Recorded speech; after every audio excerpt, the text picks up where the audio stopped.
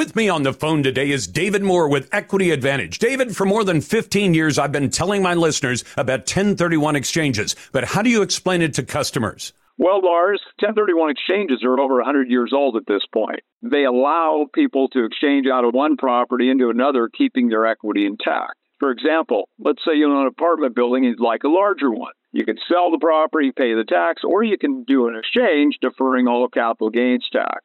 Is it complicated? It can be complicated, but the exchange can be as simple as selling one property and buying another using the professionals at Equity Advantage. Would you like to learn more about 1031 exchanges?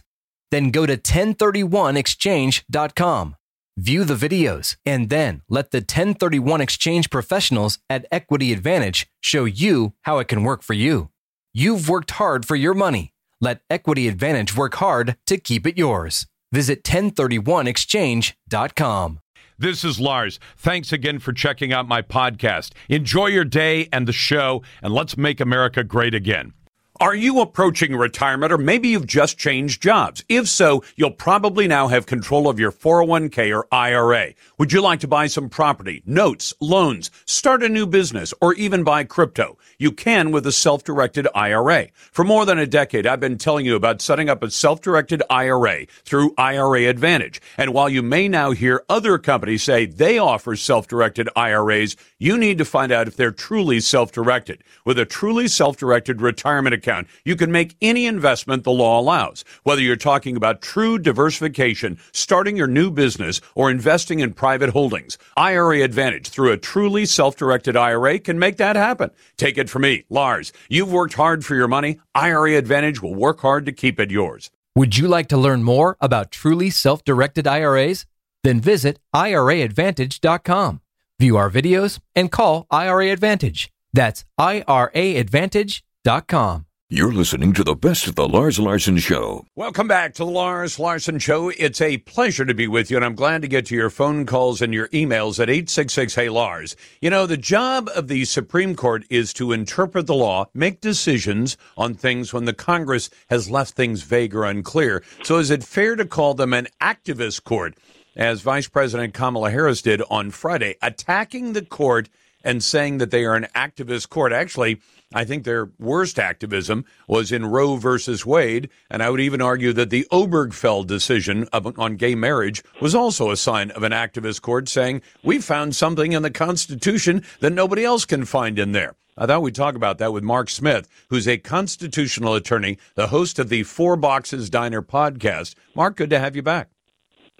Thanks, Lars, for having me on. A lot to talk about. Well, there is. Can we start with Kamala Harris, first of all? She's an attorney. She's a former attorney general for California. Does she have any business coming out as vice president from the executive branch and publicly criticizing the top end of the judicial branch at all? Well, all Americans have the right to an opinion, even the vice president. And even if your opinion is silly, you have the right to express it.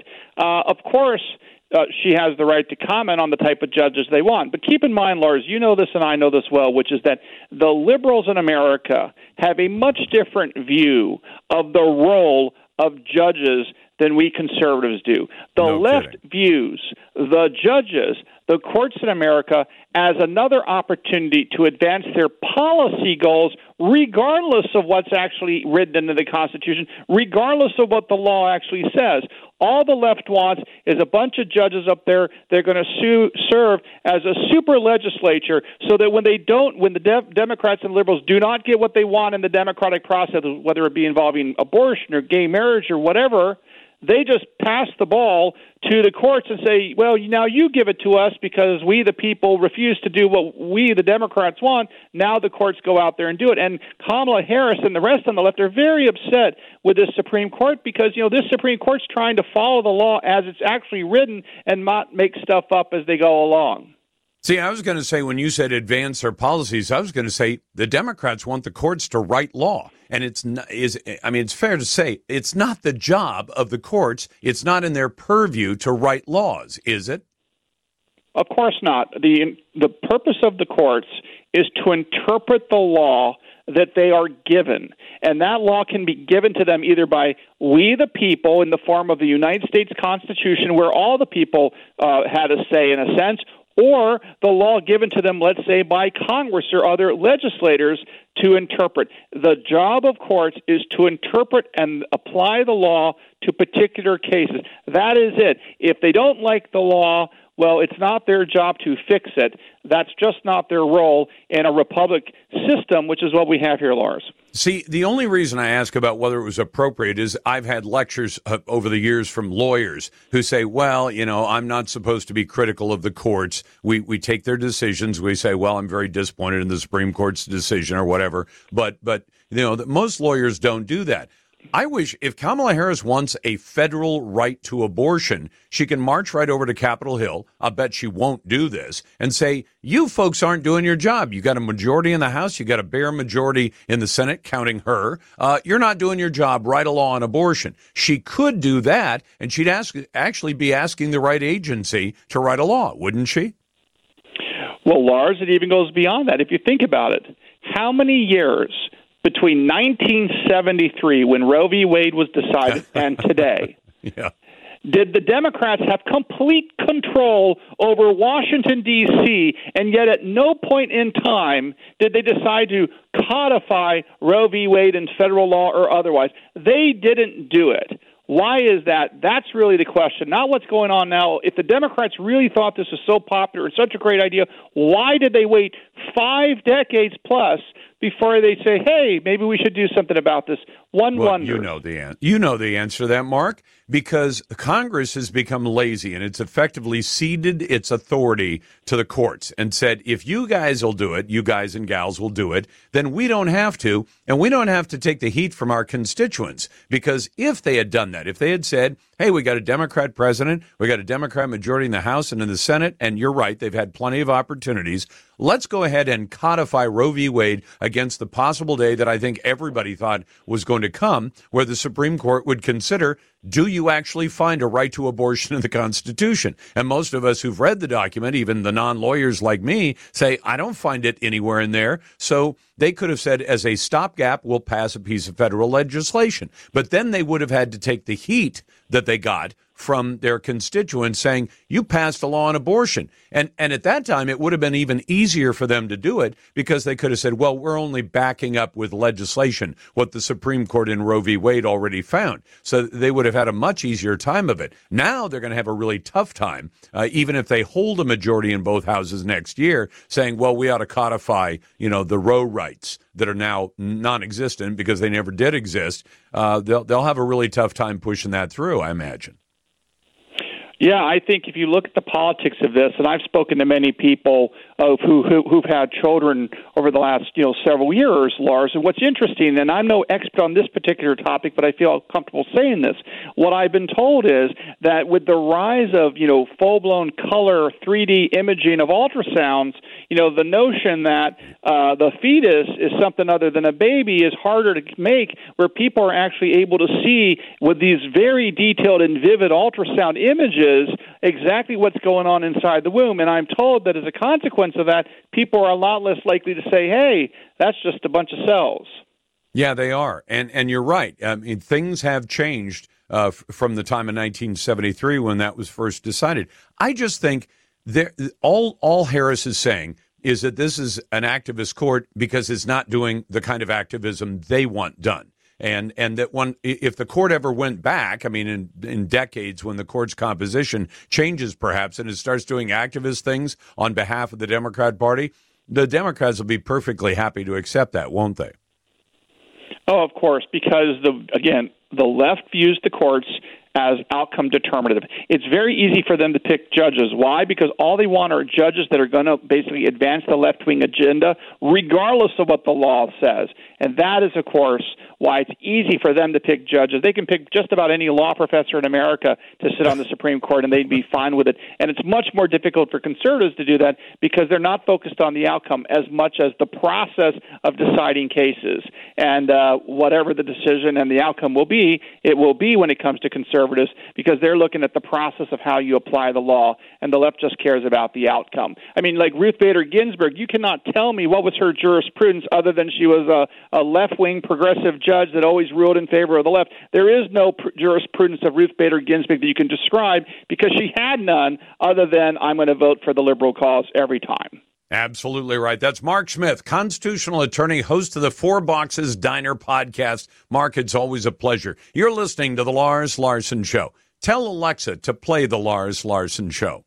Welcome back to The Lars Larson Show. It's a pleasure to be with you. And if you want to jump into what I call the best conversation in talk journalism, it's right here every day at 866-HEY-LARS. That's 866-439-5277. Send your emails to talk@larslarson.com and vote in our Twitter poll. You'll find that at Lars Larson Show and at larslarson.com. Now, earlier, I got a call from a gentleman who said his daughter came home from high school, and that she is now having to disrobe in the locker room, the girls' locker room, except there's a boy in the girls' locker room who says, I identify as a girl, doesn't dress like a girl, apparently hasn't had any surgery, don't know if he's taking the hormones or not, but this is part of this transgender issue that is really, it is infringing on the privacy rights of American kids, and it's offensive. And in fact, I get emails from people who say, hey, if I went up and disrobed in front of a young lady,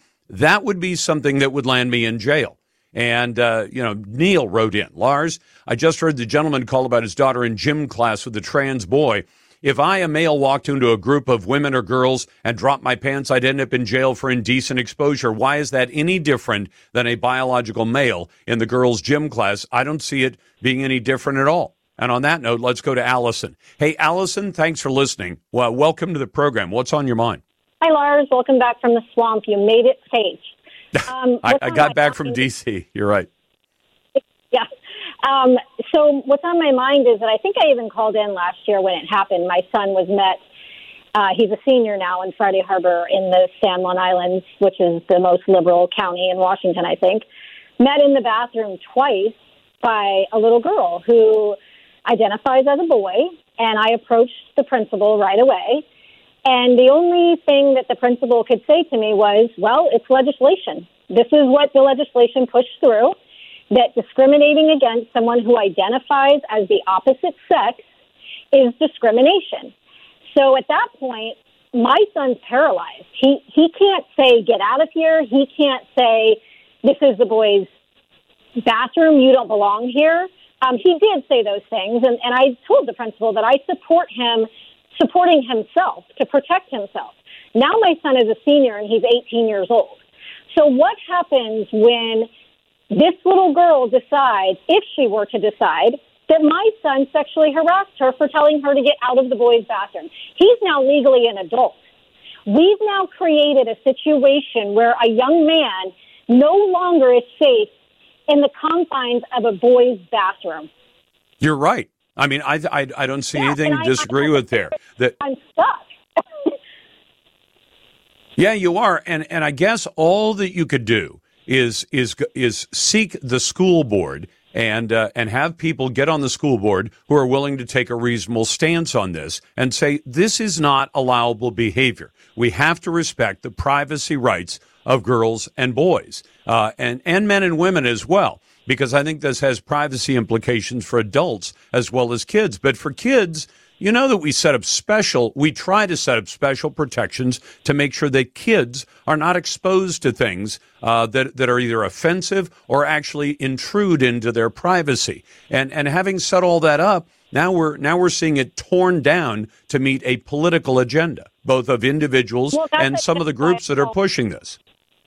Yeah, I want to bring awareness to the fact that this is a legislation issue. This has been voted in. So when you go to the ballot box and you think about voting, think about the fact that this was the voters' choice to do this to the youth of our state of Washington. And when you go in to support your child, because now he is the victim or she is the victim, like the last caller was talking about, you have done an injustice to these children. And that's the hardest part of it all, is that when it gets voted in and you have administration looking at you saying, hey, look, my hands are tied. I can't do anything about it. That is a world I don't want to live in. No, and see, I disagree with their take that this is somehow a matter of law, because you have a right to some privacy. Frankly, if the school district were to say we're not allowed to discriminate, then Allison, if you want to take them at their word, you know how to push back? Say, then you shouldn't have boys and girls locker room facilities at all. You should have one big locker room, and boys and girls have to use it, because even the act of creating a boys' bathroom or boys' locker room and a girls' locker room is itself a specific act of discrimination. You're saying the boys go in here to undrobe or shower or whatever, and the girls go in there. Well, that is discrimination. You're saying the boys use this one, the girls use that one. And if this school district knucklehead says, well, we have to let the boys come in and disrobe in front of young ladies, and too bad if they don't like it, then then you're not allowed to maintain both a boys' locker room and a girls' locker room, because that's another act of discrimination. We don't think of it that way. We say, you're being polite. You're saying boys over here, girls over there. But that is itself an act of discrimination, is it not? It is, absolutely. And now you've discriminated against my son, who was uncomfortable meeting a girl in a boy's bathroom at a urinal. And you've also discriminated against this young girl who says, I will not undress in front of a boy. You're discriminating against their private body. And that is unacceptable, too. But now we've gotten to a place where we're catering to what I would consider some mental issues. And we need to address that. We can't ignore that. No, they are mental issues. And Allison, you know, I played a soundbite earlier from this guy who's gay, and he says he's with a group called Gays Against Groomers, because he says he wants to be who he is. He's an adult, but he doesn't want people within his community to be out there grooming kids. And Allison, this isn't anything new.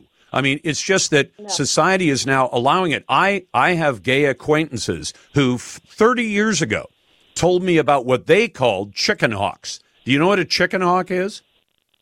No. A chicken hawk is a gay man, typically a gay man, who goes to underage clubs because he wants to meet 16-year-old gay boys. And he's attracted to that. And the ones that don't allow drinking, that do cater to the underage crowd, you know, the kids who can't go to a place that has alcohol. This is where those older men go. And I know people in the gay community who don't think much of that any more, Allison, than you and I would think of somebody my age or younger. I'm in my 60s now. But what would you think of a 45-year-old guy who hangs around trying to pick up even 18-year-old women? You say, well, you're kind of disgusting, right? Yeah, he's a predator. Right. And, well, if he's picking up 18-year-olds, I guess he can say they're legal. But if he's trying to hit on 16-year-olds, like when Jeffrey Epstein tried to hit on a 16-year-old girl in front of Donald Trump, and Donald Trump gave him the boot from Mar-a-Lago because he said, men your age should not be going after children. So knock it off. You're out of here. Well, we would say that as a society, and I'm telling you, there are people in the gay community who don't think much of that behavior. They find it disgusting. They find it immoral. They find it wrong. Yeah, and the fact is, we got to get... What's that, ma'am? Go ahead. Not a gay issue. Yeah, this is not a gay, straight issue. This is an indoctrination to children who typically are experimenting with all kinds of things, like if you want to have blue hair or red hair or orange hair. But this has gone to a level of we can cut your breasts off and you can be called a boy, and we can all just decide that that's... And you're listening to the Radio Northwest Network. You're listening to the best of the Lars Larson Show. Welcome back to the Lars Larson Show. It's a pleasure to be with you, and I'm glad to take your phone calls and your emails. We'll do that in just a moment at 866-HEY-LARS. That's 866-439-5277. Emails go to talk@larslarson.com. Now, when Donald Trump ran for office, he made great inroads among black and Hispanic voters. And I know this really flabbergasted both the Democrats, but it also flabbergasted the Democrat Party, who have often treated black and brown voters or citizens as though they own them outright, which I think fits right in with the party of slavery since 1828 and still going. But having said that, because I give my Democrat friends a hard time, Now the Democrats are losing big numbers of Hispanic voters, and they can't blame the orange man anymore.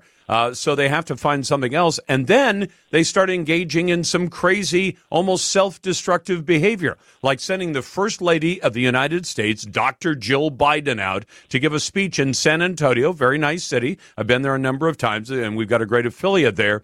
And she proceeds to compare Hispanic Americans to tacos.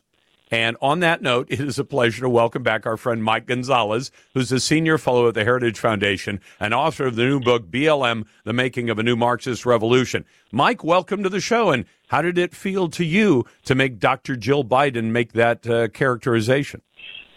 Hey, Lars, can you hear me well? Because I can hear 5 by 5, buddy. Okay. So this has been very long in coming. As the First Lady, she badly read something which a speechwriter wrote, and it was really it's just one more sign of how snake this White House is. It can't do anything right, even the small stuff. It cannot do the small stuff right. But look, as you said, in 2020, President Trump did much better in certain parts of the country than he had done in 2016. And the improvements, Hispanics are kind of like a synthetic creation by the left, which is always talking about brown voters, which is a term of the left too. Hispanics that were created for the Census Bureau. But they really, what you have to look at as Mexican Americans in different parts of the country, in this case, southern Texas, what is called Tejano culture. They're very proud of the culture, and they swung massively towards Trump. I mean, like 30, 40 percentage points. He actually won a county that was 95% Mexican-American and had never been won by a Republican president. And then he also did well in southern Florida for very different reasons and with very different people, Cuban-Americans. And then he did relatively well in central Florida with Puerto Rican voters, again, for their own different reasons. But there is a theme to all this, and we can get into that. There's a realignment of the two parties, but I don't know if you want to get into that. We can, but Mike, let me go back to the beginning when you said, well, she read something written by a speechwriter. That almost, I mean, I've heard that from some of the people on the left who are defending Jill Biden, and I said, I don't buy that, and I'll tell you why I don't, Mike. I work with 3 great producers, and I'd be the first to tell you, it's radio. I make mistakes, and I try to correct them quickly. There are times my producers make mistakes, and there are times I could say, well, I said that only because my producer put it in front of me. I got to tell you, Mike, I ain't Ron Burgundy. What goes in front of me is important, but ultimately the words come out of this mouth, and this mouth has to take responsibility for what I say. And you'll remember Ronald Reagan would take speeches, and he got into a famous fight over some of the most famous words in politics. Mr. Gorbachev, tear down this wall. His own speechwriters wouldn't put it in the script. His own staff was saying, Mr. President, you can't say something like that. That's too crazy. It'll make the Russians too mad. And he said, no, I'm going to say it. And he kept writing it back in. Ultimately, whoever says the words has to own those words. And you don't get to pass it off and say, well, yeah, it's a speechwriter and they decide what I say. If you say that, you shouldn't be city council person. You definitely shouldn't be president or first lady. No, and I take your point. And by the way, I have the edited version of the Gorbachev speech in my office. I have the Do you really? Edited. I can. Wow. Yeah, I had a copy. A historian gave me a copy, and it's really amazing. And he actually, this was on the way to the Brandenburg Gate when he turned to Secretary of State Schultz. He said, "I'm putting the line back in." He said, the boys at state are going to kill me, but I'm putting the line back in. So your point is well taken. One of the most famous lines the president has ever spoken, right? Mr. Gorbachev tore down this wall. And they just crossed it over. I have that in my office. Okay, fair enough. What I'm saying is that is a... I will go back, Lars. This is a symbolic thing. It's a symbol of how badly this White House is doing, but it doesn't really speak as to the very durable and deep political realignment that we may be witnessing in real time, which is, to me, a much, much more interesting story. Well, and Mike, one of the reasons we're so tough on people who use ethnic or racial slurs is because it, at least in theory, it speaks to your actual feelings toward those people. You know, so if there's some woman in your family and you're particularly unkind and you refer to her by the B word, you know, you say, holy cow, you said that about your sister-in-law or whatever. And you say that says something about what you think. When people easily let a slur, and I think that was a slur by Jill Biden, just slide right off their tongue, and she even laughs about it.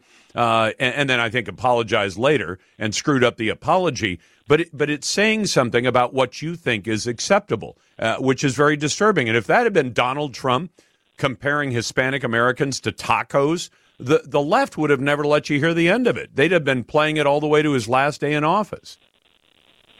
Yeah, no, look, obviously the media is very biased. I don't want to argue with you back and forth on whether the First Lady made a huge faux pas.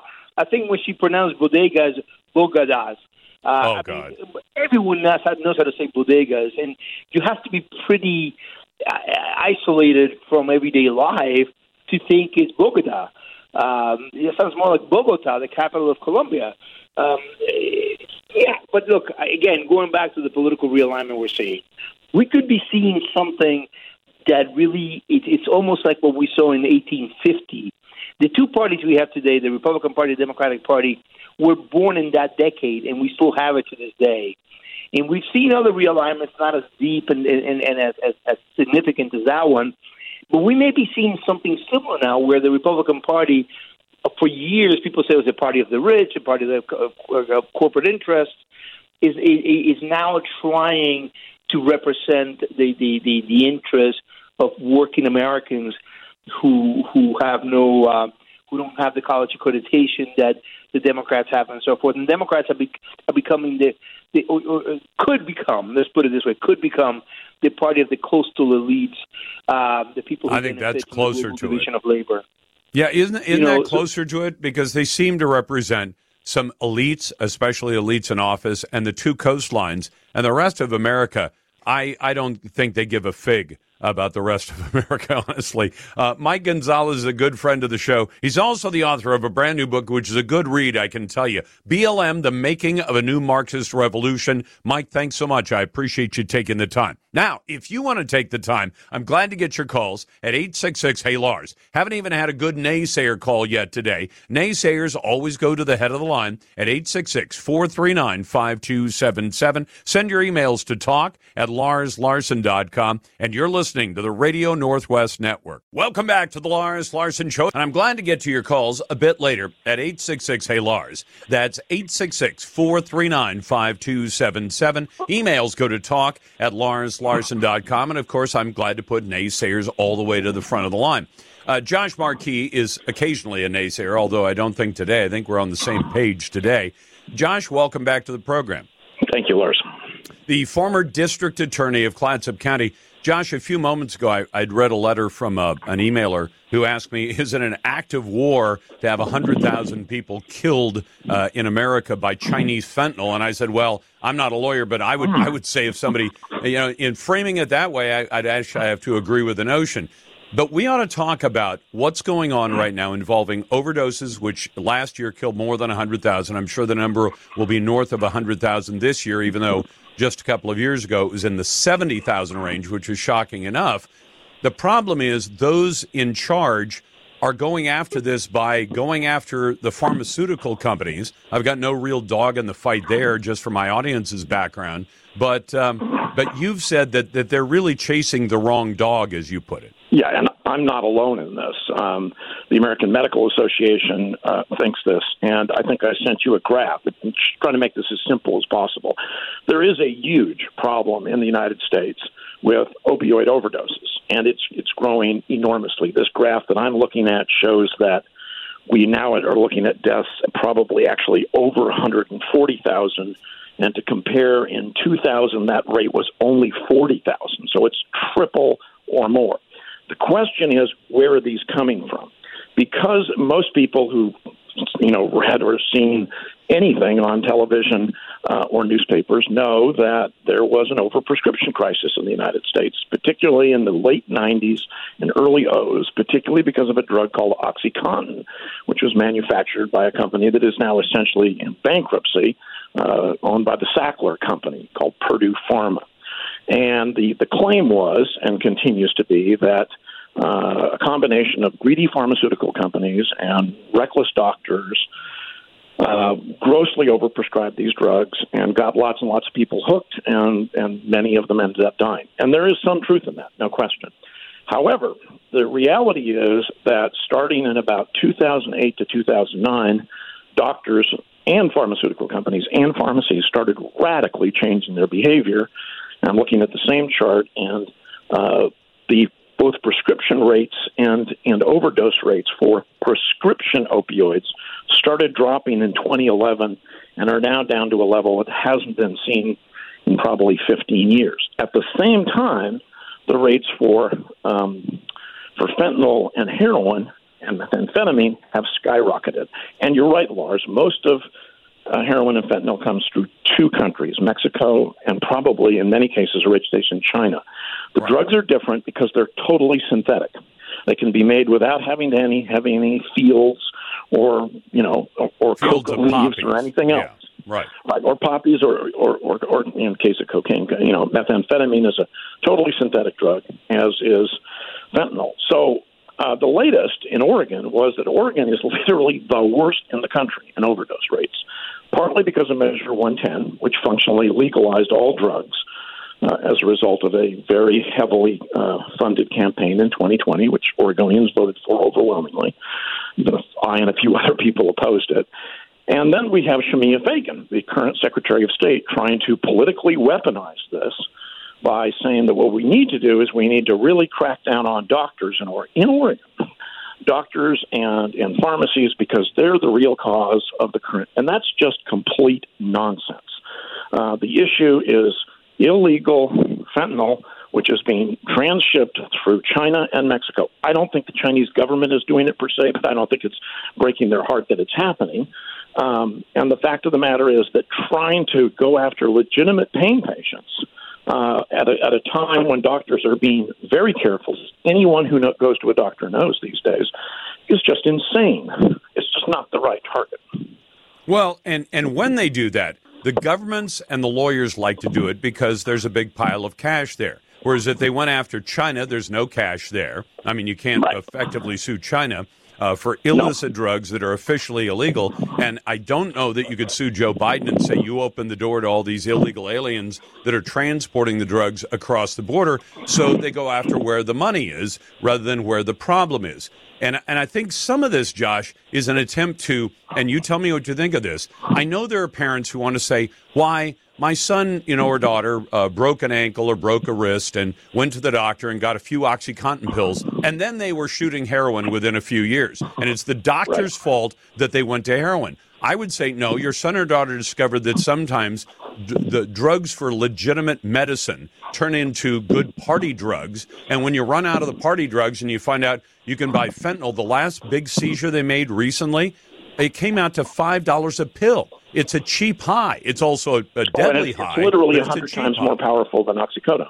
So you're going to blame this and your kid's use of a party drug that they can get very inexpensively because of a collision of all kinds of things. China, open borders policy, illegal aliens, lack of law enforcement, effective legalization of hard drugs, and all the rest of that. Josh, thanks very much. That's the former district attorney of Clatsop County. Glad to have you with me. Always glad to get your calls. Naysayers go first at 866-HEY-LARS. That's 866-439-5277. Emails go to talk@LarsLarson.com.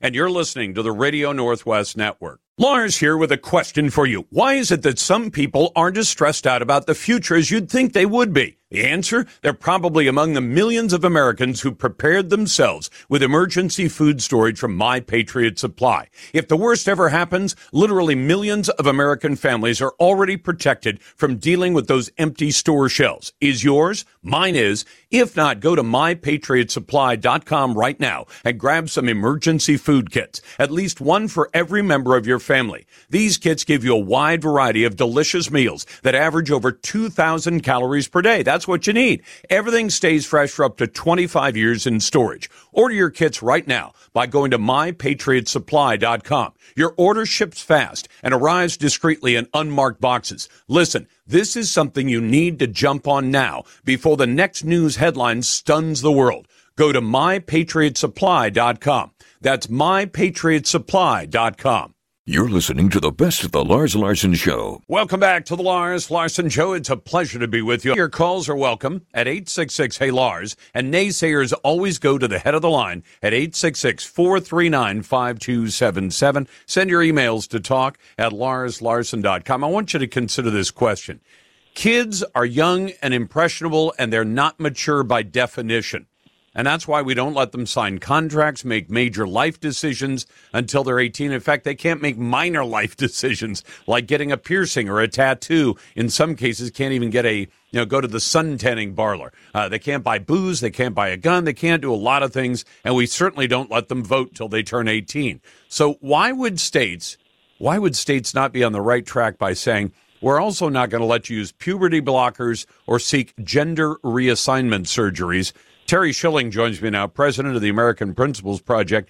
Terry, this seems like one of those well-duh questions that I occasionally come up with, except that in this day and age, the well-duh questions are, oh, no, we should let those kids do all of those things. At least 1/4 of the American, not a 25%, but one part of the American political landscape says, oh, yeah, kids are perfectly capable of making those decisions. Welcome back, by the way. Bill, thanks so much for having me, Lars. You know how much I love talking with you. I learn something every time. But listen, what we're dealing with right now is exploitation of our children. The nature of the progressive movement is they take advantage. They push things to the limit. They go outside. They are extra constitutional. They are extra legal. This never should have been allowed to happen. Children are not old enough to consent to sex. So there's no possible way that they should be able to consent to something as permanent as a sex change. However, that's what's been happening in this country for the last several years. Is we're giving. What really bothers me about this entire transgenderism movement is the propaganda and the propagandistic terms that they use. They call when they remove the uterus of a healthy young girl who has gender dysphoria, they call it a gender-affirming hysterectomy. When they remove her breast, they call it a gender-affirming mastectomy. This is absolute insanity, and people need to go to jail for it. People need to be bankrupted over this. This is malpractice. It's exploitation. And thank goodness, thank God, in fact, for Governor Ron DeSantis and his leadership on this. This would not be happening. Frank, Lars, we've had conversations about these procedures that have been going on to kids. We've been going through a few decades now of the abolition of the family. The left has been very successful for it. But what we're seeing is a new Republican Party that is hell-bent on restoring the American family, on protecting our children. And so we're just so blessed and lucky to have someone who's as courageous and brave and such a leader as Ron DeSantis, who's actually leading the charge against this. Well, and I'm so glad to see this joint committee of Florida's two big medical boards. And they voted last week to draft this rule that would ban puberty blockers. And I've always told people, when you're 18, go ahead, do whatever crazy thing you want with your body. Don't ask me to pay for it, and don't ask me to sanction it or approve of it. I don't. But don't do any of this stuff on minors at least protect the kids when they're kids. So this is the Florida Board of Medicine and the State Board of Osteopathic Medicine. They voted on Friday of last week to proceed with this plan that would bar anybody under the age of 18 from receiving sex reassignment surgery or taking hormones. I think that's reasonable. And if you say, well, when are you going to let them do it? When they're 18. They can do whatever crazy thing they want to do. It also surprises me that so few of the doctors who do this are getting questioned by people in the media, because Terry, I don't know about you, but I still follow Twitter. I'm on Truth Social. I'm on a bunch of the social media. I saw one of the saddest videos I'd ever seen over the weekend. It was a young lady testifying, and she was talking, a young former lady, I guess, who decided to transition to male, had her breasts removed, and she said, 2 years later, she's still having medical problems as a result. She's now a young woman. She was a girl when this happened, and she said, This mutilated my body, and she now regrets having done it. And I guess she's hoping she can somehow restore it. But that was very sympathetic. You don't see the mainstream media doing stories on the gender reassignment nonsense that goes wrong when an immature child makes the decision to do it, and then within a couple of years, literally, is now regretting the decision. And you'd think this is the kind of story, when I worked in TV news, you loved stories that were, that really tugged at people's heartstrings. Say, look at this poor girl. She was encouraged to make this decision and encouraged by people who should never have had access to her to do that. And she did it, and now she regrets it. Isn't that sad? And yet the mainstream media won't do those stories for the most part because they know that jumps outside the current conventional wisdom of the politically correct left. That's exactly right. You have a few things going against us in this movement.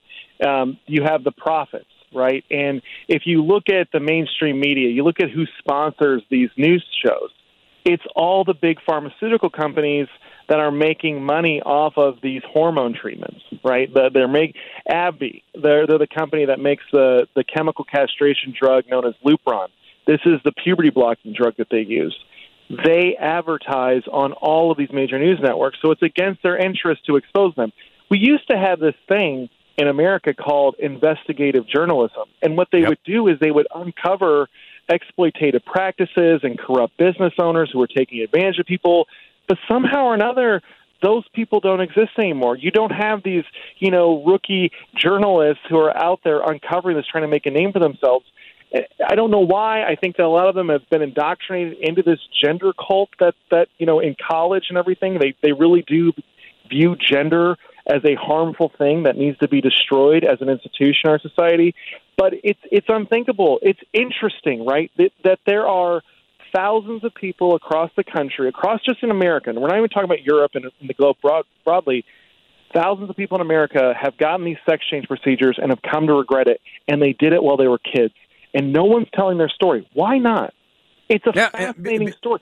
It needs to be told. Yeah, no, it's really fascinating. And I guess you could say, well, if we're going to go out and do a story about somebody who made the transition and now thinks it's the best decision they ever made, fine, show me that person. But an awful lot of the people who go through this, by all accounts, even the psychological studies that were done of these people years ago, they'd say an awful lot of them find out I've done the transition and I'm still unhappy with my situation. And you say, well, that doesn't sound like a very good recommendation, does it? No, it's not. And that is the thing that no one's really talking about, is that these sex change procedures, these chemical castration drugs that we're putting our kids on, they actually do nothing long-term to improve the health or psychological health of these young kids. They have no impact. In fact, with so many of these kids, their suicidal ideation increases once they realize that they're not actually the gender that they were trying to transition. So when you're a male, right, and you identify as a female and you alter your body, you get on these drugs, and then you realize you're never actually going to carry a baby in your womb because you don't have a womb. Yep. In that case, Terry, I'm up against the break, but that's Terry Schilling from American Principles. Welcome back to the Lars Larson Show. I'll get back to your phone calls and emails in just a moment in the next segment, but I want to talk to Professor Alan Dershowitz, who's a civil liberties lawyer and expert, professor of law. You know, he's an emeritus at Harvard Law School, and the book he's written, one of the books he's written most recently is Guilt by Accusation, The Challenge of Proving Innocence in the Age of #MeToo. Professor, it's good to have you back on. Well, thank you so much. And yesterday, of course, I showed that although it was hard to prove innocence, it was not impossible, because the woman who accused me then admitted that she may very well have misidentified me and confused me with somebody else. And, Professor, I wanted to bring that up. This is the lawsuit or the accusations made by Virginia Giuffre. And I feel for Ms. Giuffre because I think she was a victim, just not a victim of you.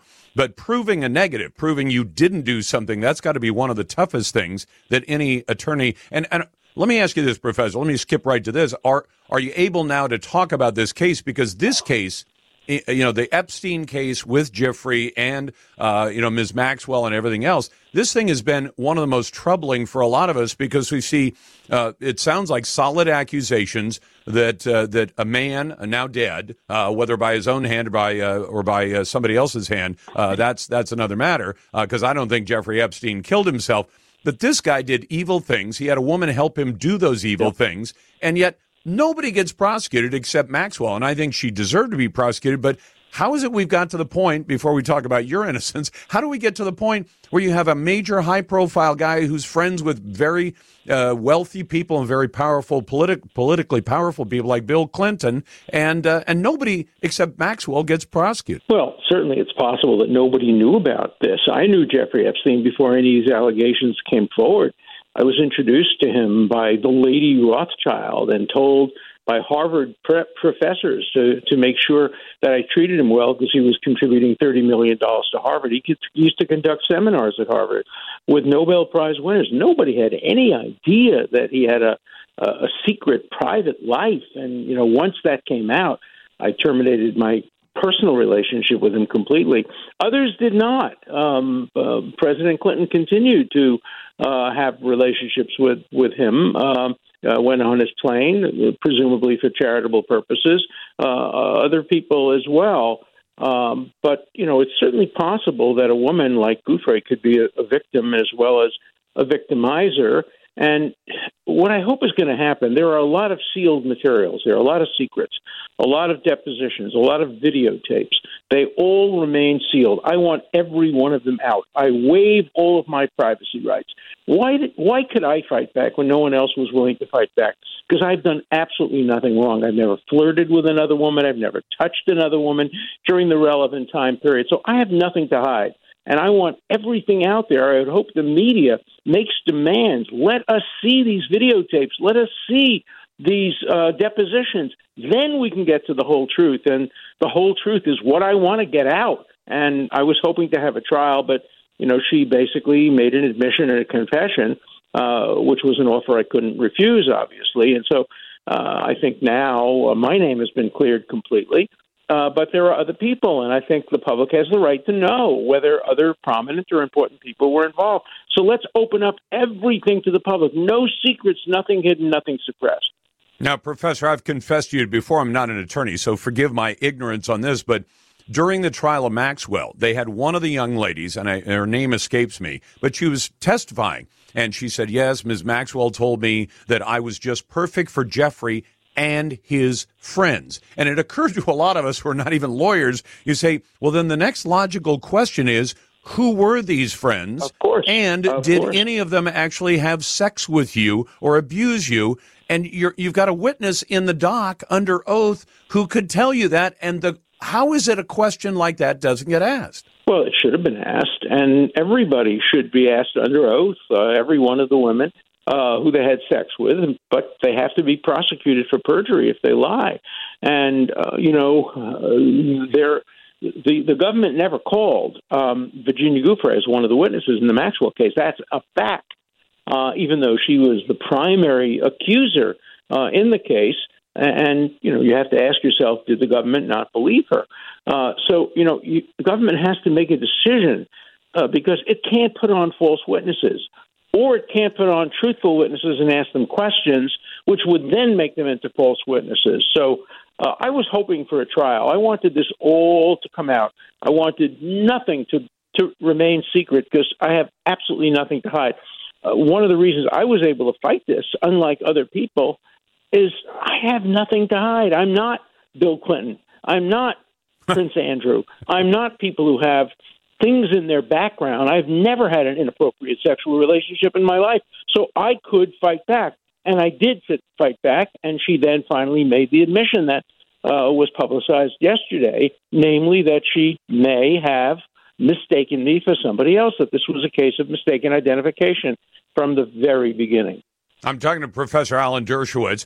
His latest book is called Guilt by Accusation, The Challenge of Proving Innocence in the Age of #MeToo. Professor, because I got you here, I know you've got a commitment coming up. We'll let you go on time.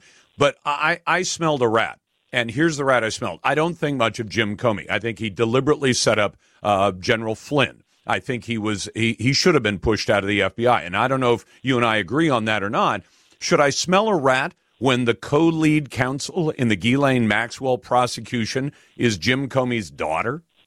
I don't ever blame daughters for the sins of their fathers or fathers for the sins of their children. So, no, I don't smell a rat.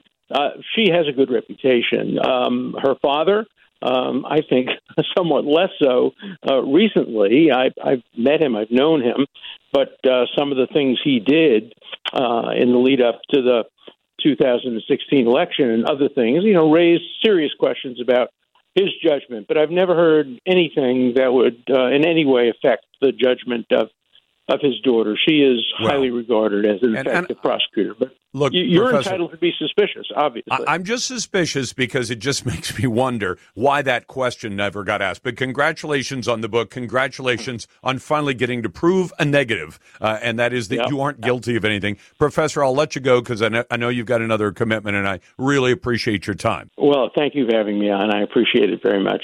You bet. His book is called Guilt by Accusation, The Challenge of Proving Innocence in the Age of #MeToo. He is Professor Alan Dershowitz, civil liberties attorney and expert, professor of law and emeritus at Harvard Law School, New York Times bestselling author.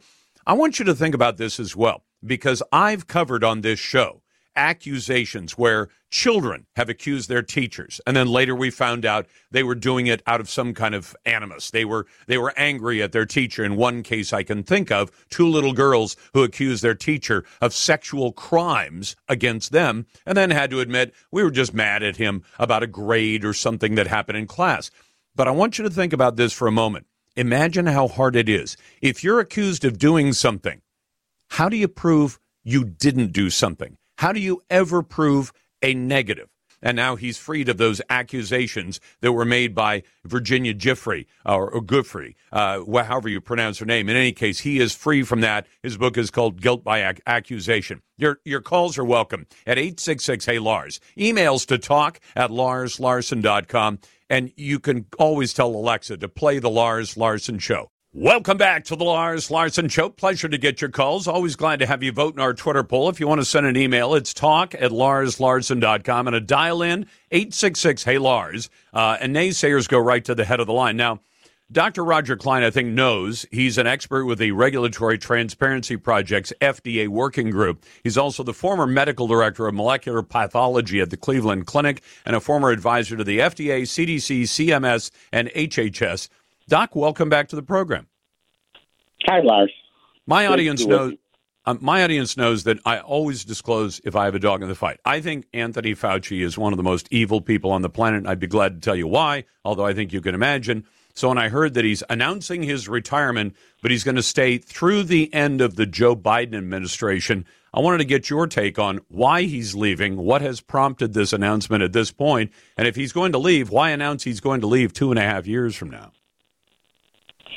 Yeah, that's a great question as to why announce it now. I mean, why he's leaving. The first obvious point is that he's in his 80s, and you don't stay in these jobs forever. I think there are probably a number of reasons that he's going to leave. It's an interesting point that why announce you're going to leave so early and tie it to a political figure. Do you think that perhaps he's trying to do it because he expects that as we expect the Congress to go Republican this fall, that in the beginning part of next year, you're going to see investigations of Dr. Fauci, and some of the sleazier things that he's been involved in might actually be revealed, and who knows, he might even be indicted for them. Do you think that he thinks that announcing that he's going to be leaving, but leaving a couple of years from now, he believes that that'll take some of the pressure off of him? That if the Congress changes it will. he's going to face some intense scrutiny, and maybe. You're breaking up on me just a little bit, Dr. Klein, and I want people to hear what you're saying. Sorry about that. Well, my is. You know, this break, let's see if we can get Dr. Klein on a better line. And while Dusty is doing that, I'll tell you why I think Fauci is especially dangerous. Dr. Fauci, under his watch, has not only allowed but encouraged gain-of-function research.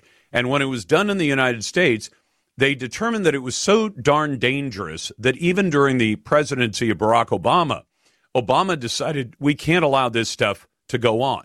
So they shut it down. So what happened was there were projects that moved that gain-of-function research, the dangerous gain-of-function research, from the United States and universities and working groups here to places elsewhere, like China. And for the life of me, I still do not understand. It's one thing to say we want to come up with a better cure for this or that or the other thing. It's entirely another to say we want to come up with a better disease and one that will attack humans. Dr. Klein, I want to ask you, am I off base in believing that Fauci, because under his watch we've seen things like gain-of-function research funded by taxpayers in a Chinese lab that may well have had something to do with the COVID outbreak that has killed millions of people worldwide and 1 million people here? Am I wrong to see Fauci as being one of those responsible? Yeah, I guess I don't. I'm not saying I would go that far. I mean, in terms of being responsible. I think that he's going to have to answer questions, and I didn't hear the last part because we reconnected, so I didn't hear what you said previously. But in response to the question you'd asked earlier when we broke up, I think that it's clear that if the Republicans take over Congress, as many expect that they will, he's going to have intense scrutiny over some of these actions and activities that he's going to be asked to explain, and it's going to be probably an unpleasant prospect. I think Dr. Fauci is actually well intentioned, and if things didn't work out, in retrospect, it's very easy to be critical, and I think I think that he's going to be heavily scrutinized for a lot of things over the past several years. Okay, let me try it prospectively then, Dr. Klein, because you and I usually agree on things, but I'm curious, what is the positive reason to do gain-of-function research on a disease and say, let's make the disease that doesn't currently infect humans? Forget about COVID, but I know you're going to hear COVID in that description. What is the reason to say, let's turn a disease that doesn't infect humans into a disease that does infect humans? What's the positive use of that? Well, I think there probably isn't positive use to what you just said, but I'm not sure that was the purpose of the research. And so that's why, I'm not privy to all the details of what was done, and I haven't focused on this, but I think it's important to do virology research. And no, I don't think we should be taking benign viruses or other organisms and making them capable of infecting humans. But I don't know that was the purpose of the research. Sometimes, if we don't study things, we don't learn about them. We don't learn how to manage them. We don't understand how they function. So I don't want to look at scientific inquiry in hindsight after a pandemic with that bias where suddenly somebody is faulted as having caused something when in fact the purpose and what was done really was unrelated. We do have to be fixed, and I mean there were problems in that lab that very much. I think that lab was problematic because of complaints and safety issues, and I think that really needs to be scrutinized. Well, and for example, one of the earliest things we found out at the beginning of COVID, once we realized there was the Wuhan Institute of Virology, was the U.S. State Department had actually, our guys on the ground in China had written memos, I think it was 2019, it might have been 2018, where they were saying to the boss back in D.C., hey, boss, this lab here is really sloppy. They don't run well. They tend to have leaks and problems and other things that are going wrong. Be aware of that. which is I guess, what the people on the ground at the State Department or at the embassy in China should be doing. Keep an eye on the Chi-Coms and say, if they're doing dangerous stuff, tell us about it. They did. And then apparently NIH went ahead and funded research at that lab, which seems, not just in 2020 hindsight, but if somebody told you today, hey, there's a lab in XYZ country and they're really sloppy and they're working on dangerous viruses and they've had some releases or things like that, if we're funding research there, we should probably get out of there or address this in some way. That's prospective, not reactive, not looking back in the rearview mirror. Yeah. I mean, so there's two aspects to it. So first, I could 100% agree, and I actually was much more troubled by those facts that you're discussing than I think a lot of others. It didn't get a lot of attention, and I think it should have gotten more. When you know a lab is not compliant and has safety issues in a country that where we don't have a lot of control, I think that's very problematic. The other question is it really wise to be sending U.S. dollars into what I think most people, at least now, are starting to acknowledge is a country that, if not an explicit enemy, is definitely a country with which we don't agree on many things and have certain conflicts. And so, should we be sending money to do virology research in a communist country when we know that the purposes for which they may use it are very different than we would probably intend? I think that's a smart way to put it. Dr. Roger Klein from the FDA's Working and Health Group. Dr. Klein, thank you very much. Back in a moment, I'll get to your calls. You're listening to The Lars Larson Show and the Radio Northwest Network. Welcome back to The Lars Larson Show. It's a pleasure to be with you, and welcome to the Radio Northwest Network. We endeavor on a daily basis to serve the states of Oregon, Washington, and Idaho, the Pacific Northwest, with honestly provocative talk. And I have to tell you something. I'm glad that we have electric power in this region. The problem is we've got politicians right now who are from the left for the most part, although there are a few Republicans who do this as well, who are both simultaneously saying it's really, really hot outside, so please make sure you restrict your use of air conditioning.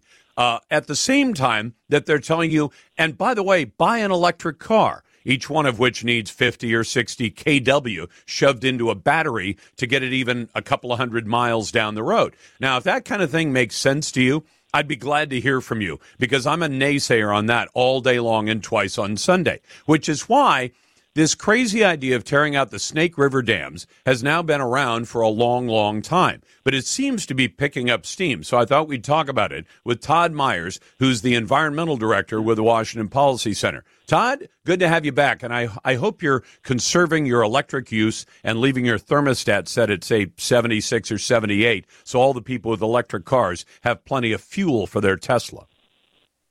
Yeah, that's exactly right. And the irony is that we are pushing in Washington State and elsewhere to have more electric vehicles. There's a plan to have basically 1 million electric vehicles in Washington State by 2030. And a study from the Pacific Northwest National Labs found that in the summertime, adding those electric vehicles with the current electrical generation would double prices during peak hours in the summer. Imagine now if you actually reduce the electrical demand in Washington State, what will happen to those electricity prices?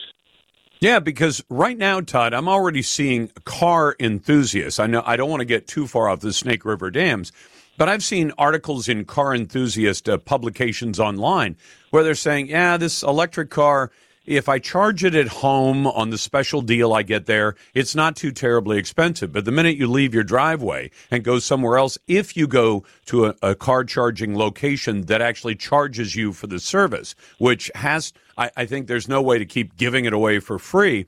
They say it's getting to be about a push versus buying gasoline for a comparable gasoline car. The deal isn't there anymore. And as you've suggested, it's going to get even worse because electric rates are likely to go up as they keep shutting down our means of generation. And if we tear out these Snake River dams, that only accentuates the problem. That's exactly right. So one of the arguments they make is, well, that's okay. We can replace the electricity with wind and solar. And so I did an analysis of when the Snake River dams generate electricity as opposed to wind and solar. And the wind in Montana blows mostly in the middle of the day, and the wind in Washington State blows mostly in the middle of the night. But when we need the electricity is actually in the morning as people get up and in the evening as people get home. And wind doesn't blow at either of those times very much. It blows some, but not very much. And so in order to replace the electricity from the Snake River dams, you'd have to massively overbuild because the wind, even when it is blowing, doesn't blow very much during those times. And then you add on top the electric vehicles and the increased demand you get in the evening when people come home and plug in their cars, and it just exacerbates that problem. This is the sort of recklessness, that we're seeing in the gas prices right now, where you have a theory about how things work, but it's inflexible and very fragile, and when something breaks, you see massive skyrocketing prices that people then have to deal with.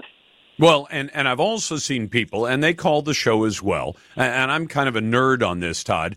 They say, well, we'll just store the electricity. And they say we'll either use big batteries or we'll use pumped storage. And I say both of those are hideously expensive. Have you calculated that into the costs that you're estimating for electricity for driving all these electric cars and all these electric homes because we're going to ban the use of natural gas? And they say, oh, no. The government will do that, as though, things built by the government is built with a different dollar than the dollar that you're paying as a taxpayer, which, of course, I think is foolish.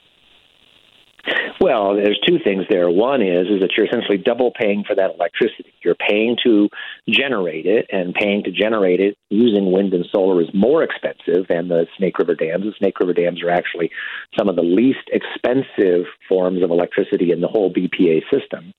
But the second thing is that, you can't build up enough, and so what people then say is that you can go to the government.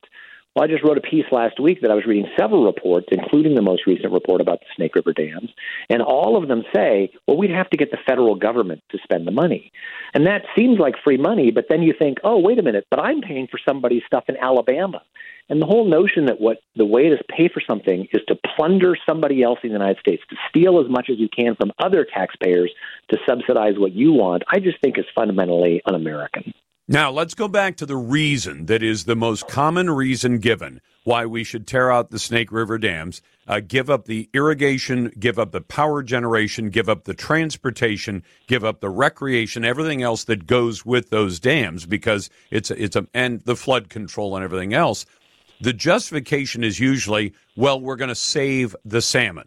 And they say because the salmon are disappearing as a result of the dams. Todd Myers, who's with the Washington Policy Center, he is the center's environmental director. We'll be back in just a moment. Todd, thank you very much for the time. Democrats have let the radical left take over their party, and now Americans are fleeing the Democrat Party. We'll get to that in your calls up next on the Radio Northwest Network. Oregon Utility Notification Center wants to remind you that whether you're planting a tree, building a fence, or just making improvements around your farm or home, click or call before you start your work to get the area marked. Then dig safely and avoid contact with buried utilities. You owe it to yourself and your loved ones. Know what's below. Call before you dig. For more information, visit us online at digsafelyoregon.com. You're listening to the best of the Lars Larson Show. Welcome back to the Lars Larson Show. Well, the big tech companies, companies like Amazon and Facebook and Microsoft are some of the country's biggest businesses. So it's really no surprise that they have a lot of influence in Washington, D.C., probably some money to throw around as well. But are they dictating which laws should come into play when it comes to intellectual property, which would be hugely significant, as you can imagine, for companies like that? Seton Motley joins me now, president of Less Government. Hey, Seton, welcome back to the show.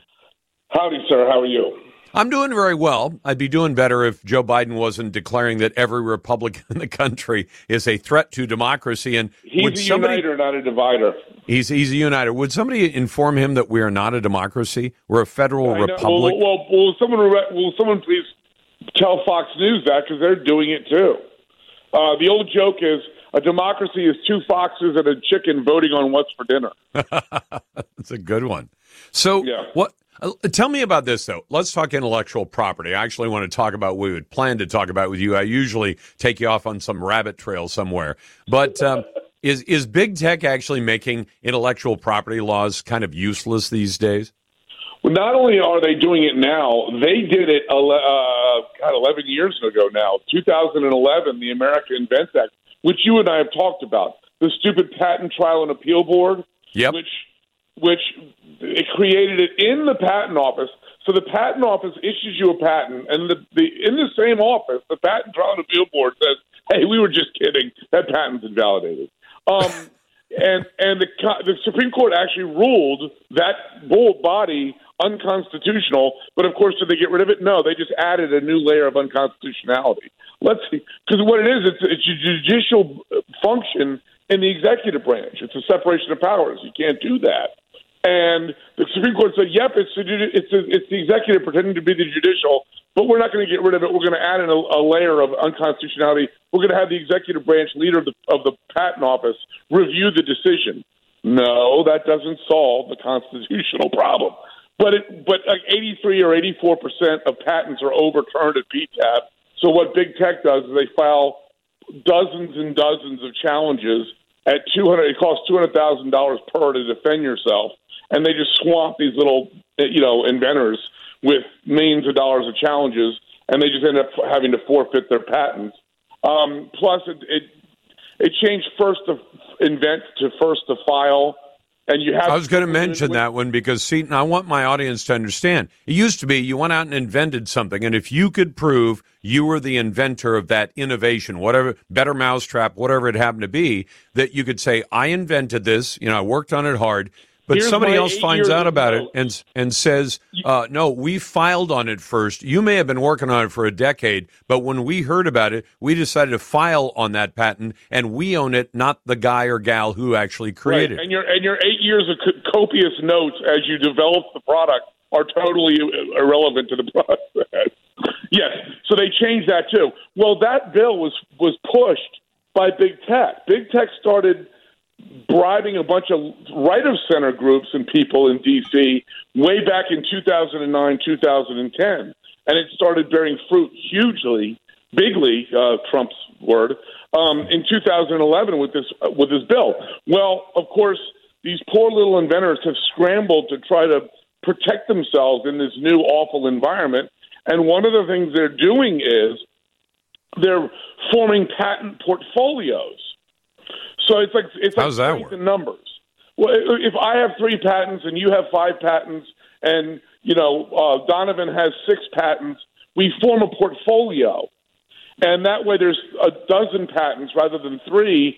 And if the portfolio serves as some sort of collective protection against a big tech company or somebody going after 1 or 2 of the patents in the portfolio. So this new law, this Pride in Patent Ownership Act, will require that these companies these people forming these portfolios have to notify in advance that they're forming the portfolios. So the big tech is notified to quickly file PTAB challenges to undermine the patents before they get into a portfolio. And of course, the big players who've got piles of cash can do that, and the little guy or little gal it gets swamped all over again. Yes. It prevents them from doing the one thing they found that offered a little bit of protection in the last 10 years under the American Invents Act, which is form these portfolios. And what they do is the only money they can collect anymore, because it's often cheaper to steal the patent than to pay the licensing fee, is they get treble damage, which is triple damage if you prove in court that the person willfully stole your patent. Well, if you don't file your portfolio notifications within the 120 days, you lose the treble ruling. You can't get treble rulings in court. That's your punishment. So it's written by big tech. It's like they knocked down 9 pins with the American Invents Act, and all the inventors are hiding behind the 10th pin, and this is Congress picking up the spare for them. Yeah, but and here's the really obnoxious part. Sure. Congress doesn't want to vote on the bill standalone and debate it and discuss it and then have to go on the record voting for it. They're attaching it to the National Defense Authorization Act, which is must-pass legislation. So they're trying to slide it through without actually voting on it. You've got all these other rules in the House and Senate, the filibuster rule and all this, and they were all invented by the bodies themselves so they can change them. I wish they had a rule that said there are things that you have to vote on in isolation, so we can actually hold you responsible, saying you voted for that idea. Well, you created the concept of must-pass legislation. You can argue that it's, national defense, paying for the military is a must-pass piece. No amendments. No non-germane amendments. And there's no way you can rule that a patent law or patent bill is germane to the defense of the nation. That's just insane. But they're doing it now so they don't have to vote on it and be on the record for it. That is so cheesy. Seton Motley is the president of Less Government. Seton, thank you very much. I appreciate you taking the time, as always. Hey, let me tell you about an interesting product I've used. It's called a deep penetrating CBD cream, and this stuff's just amazing. Melts into your muscles and joints, your knees, your elbows, your shoulders, your back, even stiff hands. You won't believe how fast it goes to work. Plus, it might double as the best moisturizer you'll ever use. It's called Gen Pop Cream, and it was created by my friends at GenericCBD.com. It's on sale right now, but you can try it 100% risk-free. For $5 shipping and handling, they ship you 2 free samples. You're free to keep one for yourself and give one to a friend. And don't worry, it's not a subscription. You risk nothing. But this might be the best muscle and joint cream on the market today. And if you don't agree, no problem. They'll instantly refund your $5. How's that for a guarantee? Give it a shot. It works. Maybe it can work for you, too. Get your free sample at GenericCBD.com, your number one source for generic CBD. That's GENERIC, GenericCBD.com. These statements have not been evaluated by the FDA, and this product is not intended to diagnose, treat, cure, or prevent any disease or illness. It's the Lars Larson Show. Welcome back to the Lars Larson Show. It's a pleasure to be with you, and I'll get to your calls in just a moment. If you want to dial in, it's the best conversation in talk journalism, and you can find it right here every day at 866-HEY-LARS. And naysayers go to the head of the line, 866-439-5277. You can vote in our Twitter poll. You'll find that at Lars Larson Show. And if you'd rather send an email, and I actually got a young lady who wrote to me and said, can I be a naysayer by email? I said, absolutely you can. Go ahead. That's talk@LarsLarson.com. It's spelled O-N, but we have both domain names. So either way, talk@LarsLarson.com. Now, like we needed another reason not to like the FBI. I used to be a big fan of the FBI, and I think that the United States needs an agency that does investigations of federal crimes. There are federal crimes that really are not, you can't even prosecute them at the state level because they involve moving across state boundaries. That's why every state in America has its own state laws, and then you have some laws which specifically involve going across state lines or, involved in doing interstate commerce. A lot of cyber crimes work that way as well. But the FBI lately, the last few years, has shown itself to be so thoroughly untrustworthy. And by that, I mean they have missed many, many terrorist attacks. They have missed many, many mass shootings, missed opportunities. And they seem, especially in the last half dozen years or so, to be so focused on doing favors for one party in particular. In other words, they've become the dirty tricks arm of the Democrat Party. And since then, the number of examples of the FBI just absolutely running roughshod over the civil rights of Americans are just legion. But the one I saw today was actually written up by Molly Hemingway, who's a great writer at thefederalist.com. And by the way, The Federalist is one of those sites. I have no other involvement in them. They've never published anything I've ever written, and I don't take any money from them or anything like that. But The Federalist gave this great example, and I was stunned. Here's the way they headlined it. Agents took more than $86 million in cash and jewelry and gold from the safe deposit boxes of 1,400 American citizens during a raid on a vault company. The vault company happened to be in Beverly Hills, California. And you say, well, those people were probably up to no good. They were probably criminals. Oh, yeah? Well, not quite. Lawyers representing a group of deposit box owners claim their items were illegally taken. And if you think I'm maybe influenced by the raid last month on Donald Trump's home in Florida, yeah, I am, because the FBI has too many times, especially in the last 6 years, has lied to judges, has lied about sources of information they use. But in this case, this is just beyond the pale. So this past March, 1 year after the raid was conducted at a company called U.S. Private Vaults. Now, this is a company that maintains safe deposit boxes. Most of us associate safe deposit boxes, either the plain little metal ones you have in your house that you may have in your clothes closet or something. And then, of course, there are safe deposit boxes that you find at a bank. But the business is big enough that apparently this is a standalone private vault company, and what they offer is safe storage for people's valuable stuff.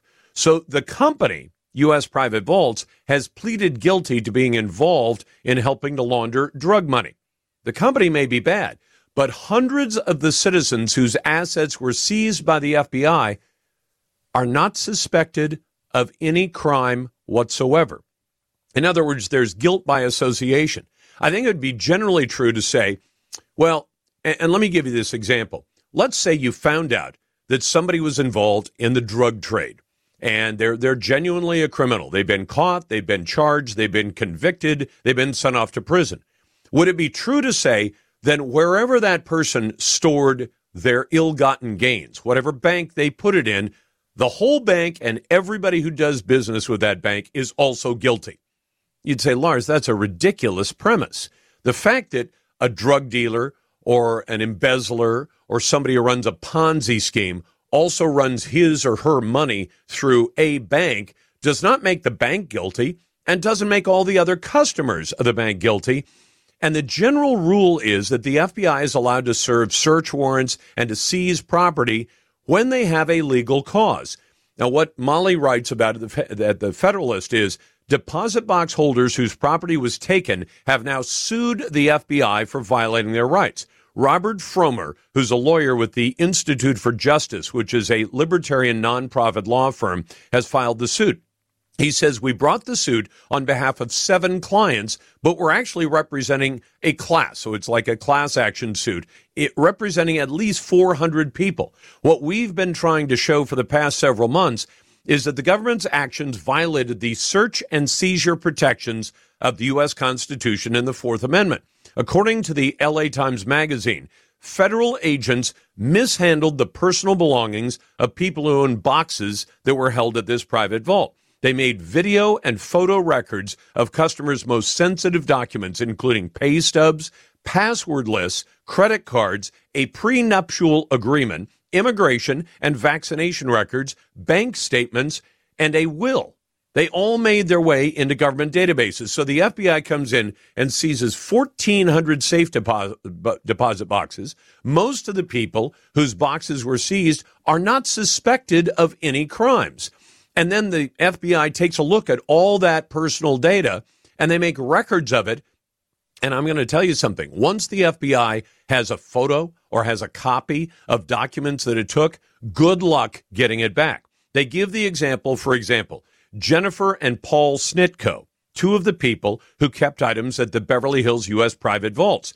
The couple explained that they put their will, their backup hard drives, old family watches, and a flight log. The husband, in this case, Paul Snitko, was apparently a pilot. They put the flight log in their deposit box until their personal possessions were seized during the raid. The couple said they kept their valuables. I mean, these are ordinary things of no great monetary value, great personal value to the Snitkos. They put them in the vault because they live in a part of California that is prone to fires. And they were worried that they could actually, if there was a fire and an evacuation call came, that they wouldn't be able to gather up all those personal belongings and take them to a safe place. So they put them into a vault company. And their stuff gets seized by the FBI. And again, the FBI does not suspect either one of those 2 people of any kind of crime. But they're just 2 of the people that U.S. Private Vaults say may have been breaking the law since the establishment had been open for years. It was a member of the Beverly Hills Chamber of Commerce. After the raid, the feds demanded that box holders submit to an investigation before they could get their possessions back. And this young lady, Jennifer Snitko, says it was scary to learn we had to submit our personal info. We didn't do anything wrong. And minutes after they announced a lawsuit with the Institute for Justice, an FBI agent reached out saying, now we're going to give you your stuff back. but other box holders have still not received their property back. And as the Institute for Justice points out, the government had no right to seize their property in the first place. Your calls are welcome at 866-HEY-LARS. That's 866-439-5277. You're listening to The Lars Larson Show and the Radio Northwest Network. You're listening to the best of the Lars Larson Show. Welcome back to the Lars Larson Show. It's a pleasure to be with you, and I'll get back to your phone calls and your emails in just a moment. But there's a reporter for Real Clear Investigations I've wanted to talk to about a story he wrote that addresses something involving electrical cars. Now, ordinarily, when we talk about battery cars, we worry about the range. We worry about the materials and how they're mined. We worry about who's selling it to us because Tesla just cut a deal for 2 big battery supplies that are coming from China. So in other words, we're going to have the future of America not based on Detroit or Tennessee, but based on China. But there's another concern, and that is about privacy. And it may not have occurred to you, it didn't occur to me, but Eric Felton's reporting made this clear, and he joins me now from Real Clear Investigations. Eric, welcome back. Lars, how are you doing? I'm doing very well. Now, the story you wrote points out that if we have electric cars, there's a problem. How do we pay for the roads? Because right now, the roads are paid for in large part by registration fees on cars. You can still do that with electrics, but they're paid by diesel taxes and taxes on gasoline. You won't have that with electric cars. So the folks behind the push to go to electric say, oh, that's not a problem. We'll have a way to track your car. And in fact, it'll have the additional benefit that we know what time you're driving, where you're driving, when you're driving, because we'll do congestion pricing to keep the roads unclogged and all this stuff. And they'll say, well, we'll know that if you're driving, say, on the roads during the most crowded time of the day in any city, you may pay more, and you'll pay a tax for the number of miles you drive. Is that the general idea? It is, and it's not just speculation. This is it wasn't widely discussed, but it's something that's in the bipartisan infrastructure law that passed earlier this year. And what it does is it calls on the Secretary of Transportation to do pilot programs where the idea is to track how much people are driving and where they're driving, to tax them on their driving to replace the fuel taxes that are being lost when people are driving electric cars rather than gasoline-powered cars. And for pilot programs, you'd wonder, well, doesn't it take, having some kind of GPS monitor installed in your car? But actually, most modern cars come with all sorts of data collection devices that are getting information all the time about us, not just our phones in our pocket as we drive along, which act as a kind of GPS device. But for example, you see lots of ads for insurance companies that will give you a break if you can prove to them that you're a careful driver. And the way those programs work is they draw on the information in the computer in the car that shows that you drove within the speed limit on a given street, that you were careful with your driving. And those same machines that collect that kind of data can collect data on where and when we were, that can be then held in a data repository by the government, by state governments and local governments, and the federal government. And supposedly this will just be used for tax purposes, but there's always a concern once you start giving information to the government, it rarely stays where it was supposed to be. Because there's the infrastructure bill being proposed by President Biden, as you point out, authorizes testing all manner of data collection methods. And there's no guarantee that once the federal government has it, that when the states come to the feds and say, hey, we could use some of that data to do our transportation planning or even our own tax schemes, that the federal government won't just share that information with the states and they'll do with it whatever they want. Yeah, a lot of people are in states where there is an easy pass to get you around the toll booth, but that data is collected, and though Easy Pass makes a point of saying that they, keep people's that doesn't count if the police are looking for records of where you were driving, and they go and they get a subpoena to tell E-ZPass to hand the data over. Basically, the only way that you can keep your information truly private is for it not to be collected in the first place. And right now what's being discussed are collect the data, but then find ways to keep it private, find ways to wall it off. That's never worked, and it won't work. Well, and in fact, you point out in the story you did, I'm talking to Eric Felton, who's a reporter for Real Clear Investigations, and Eric's been on the show before. You point out that this could include data like, oh, you went to an abortion clinic, or, oh, you went to a political rally. You were at that political rally at a certain time of day, and we saw some of this in the FBI's ability to track people on Capitol Hill and around the Capitol building on January 6th. Except this won't just be cell phones in pockets. The vehicles will provide them with almost precise locations of where people go and when they go there. Right, and, there are people I know who might say to that, well, if you aren't doing anything that you don't want somebody to know about, then you shouldn't do it in the first place. But that's not the kind of privacy that I want. I think we've gotten very much in the habit in this high-tech age of letting our devices take away our privacy. And it's bad enough when there are private companies doing that. But once the federal government starts collecting the data, privacy is done. Well, and Eric, I worry about, this is a side issue to it, but when cities have said we're going to do congestion pricing involving tolling, well, this would allow them to do it and say, oh, if you need to drive on the most crowded freeways during the most crowded hours of the day, you're going to pay a fee that's larger, substantially larger per mile than you do when you're driving at less crowded times. So it'll be a way to manipulate people's behavior. Am I wrong? No, you're absolutely right. And, one of the things that ends up happening is we used to not have a lot of toll roads in the U.S., and in part that was because toll booths would clog up traffic so much. Nobody wanted to wait for a toll to pay the toll. It was less about paying than it was about the not wanting to be stuck for a long time paying the toll.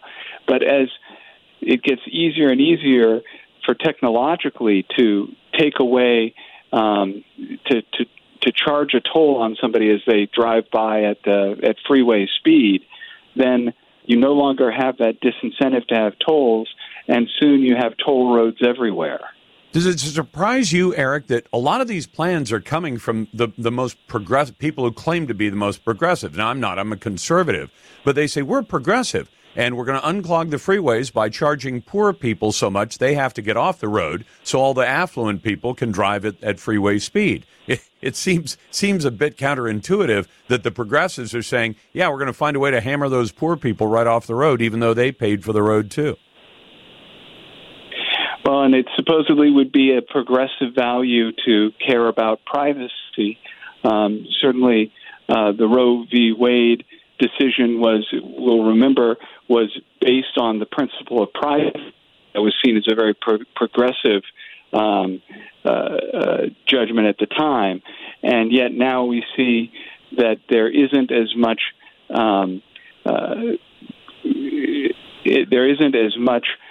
enthusiasm for protecting privacy when it comes to things that are really about privacy, sort of where you go, where you've been, the basic stuff of privacy.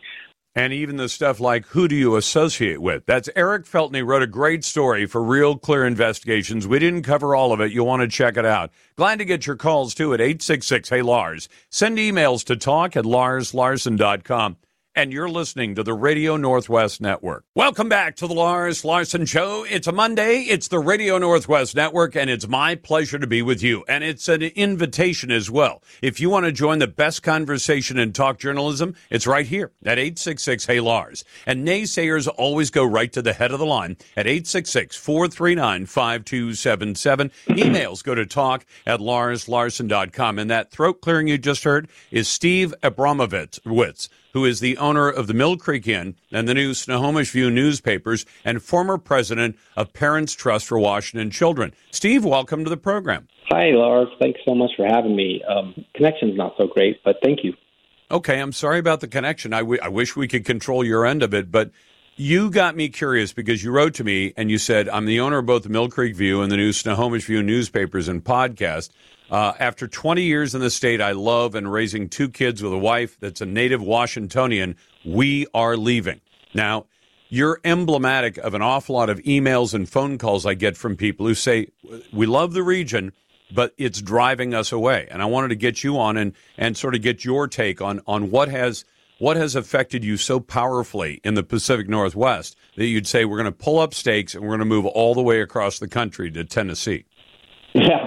Yeah, that's exactly right. That's actually in process as we speak. It's a sad thing, Lars. The Pacific Northwest is amazing. My wife's roots are here, born and raised. Her siblings are here. Just so many things. Her religious upbringing is here. But over the 22 years that I've been here, I came from California, similar situation at the time when I was starting my career, just a young guy out of college. The tide turned quite a bit, and we're very active in our lifestyle, so we participate in a lot of groups that we think are interesting and entertaining and educational and fun and family bringing them up. And we got to see the rot. We got to see the poison that has been creeping in. And so at the time we lived in King County, we lived in Seattle. And when my daughter was 5, my son was 7, we were a swim club that was in a swim league. And it was great. Summertime like now, out in the sun, healthy, exercise, everybody doing their part to put points on the board. And my daughter was a champion. And 15 years later, unbeknownst to us, 15 years ago, unbeknownst to us, the WAIA passed a transgender law, or whatever it is, a bylaw that would allow for inclusiveness. No drugs necessary, just everybody should be fair and swim in a lane that they thought was best for them. Nobody ever heard of it, didn't know anything about it. This year, this private club that we're a member of, that's family-owned, decided it was time to make some bylaws and rules that were much more extreme than that, although using the guise of saying you have to get in line with the WA members of. And the task force that was put together is people that you just wouldn't think have the right to make these type of decisions because they're not medical. They are somewhat educators, or somewhat coaches, but they are taking some very, very complex, serious issues and dropping on everybody. They were supposed to vote on this April 26th, but I think because of uproar, they moved it to October. And in the meantime, INA, I don't know if you know what that is, but they're the international group that said, no, you can't do this at the national level, that kind of had some sanity, but they're pushing this instead on 12, 11, and 13-year-olds. And it gets a little complicated, but basically they say if you want to compete after the age of 12, you have to have hormone blockers and puberty blockers in order to do that. So that means for 1 year, which means by age 11, you have to have that kicked in. So long story short, there's no way I was going to let my daughter, I'm just a concerned dad, excuse me, go for this. So okay, because, hold on, one of the things that I thought you really put a pinpoint on it, you said they're pushing swim teams to open the girls' locker rooms to men. And now even the Aqua Club's board in Kenmore, Washington, is going along with it, meaning the practical effect of it is you send your 10, 12, 14-year-old daughter to swim club, and you say, by the way, she may be in a locker room with biological men. So that too, Lars, there's both, right? So they're going to do the locker rooms, which means that everybody is in danger if you read any of the statistics, say, coming out of the prisons or things that I read regularly that in Nordstrom's bathrooms or Starbucks bathrooms where they've allowed this. I'd hate to be the parent who has to deal with that if that 1 in a million chance happens, if that's what they think it is. If they want to compete after age 14, they have to have had the puberty blockers or hormones for 1 year prior. But it also means that it's a private organization that's telling parents, if you want your child who was born a girl but now wants to be a boy or vice versa, you've got to go down and get the doctor to dose them up with these puberty blockers, which, as far as I'm concerned, a parent doing that to a child, because it's the parent who's asking the doctor for the treatments, is child abuse. Steve, thanks for coming on. It's a great illustration of why this is a problem. Glad to be with you on a Monday. Always glad to get your calls at 866-HEY-LARS. Coming up, we got to talk about Joe Biden and his various spokespeople, and Joe's reading from teleprompters. You've got the Lars Larson Show. With me on the phone today is David Moore with Equity Advantage. David, for more than 15 years, I've been telling my listeners about 1031 exchanges, but how do you explain it to customers? Well, Lars, 1031 exchanges are over 100 years old at this point. They allow people to exchange out of one property into another, keeping their equity intact. For example, let's say you own an apartment building and you'd like a larger one. You can sell the property, pay the tax, or you can do an exchange, deferring all capital gains tax. Is it complicated? It can be complicated, but the exchange can be as simple as selling one property and buying another using the professionals at Equity Advantage. Would you like to learn more about 1031 exchanges? Then go to 1031exchange.com. View the videos, and then let the 1031 exchange professionals at Equity Advantage show you how it can work for you. You've worked hard for your money. Let Equity Advantage work hard to keep it yours. Visit 1031exchange.com.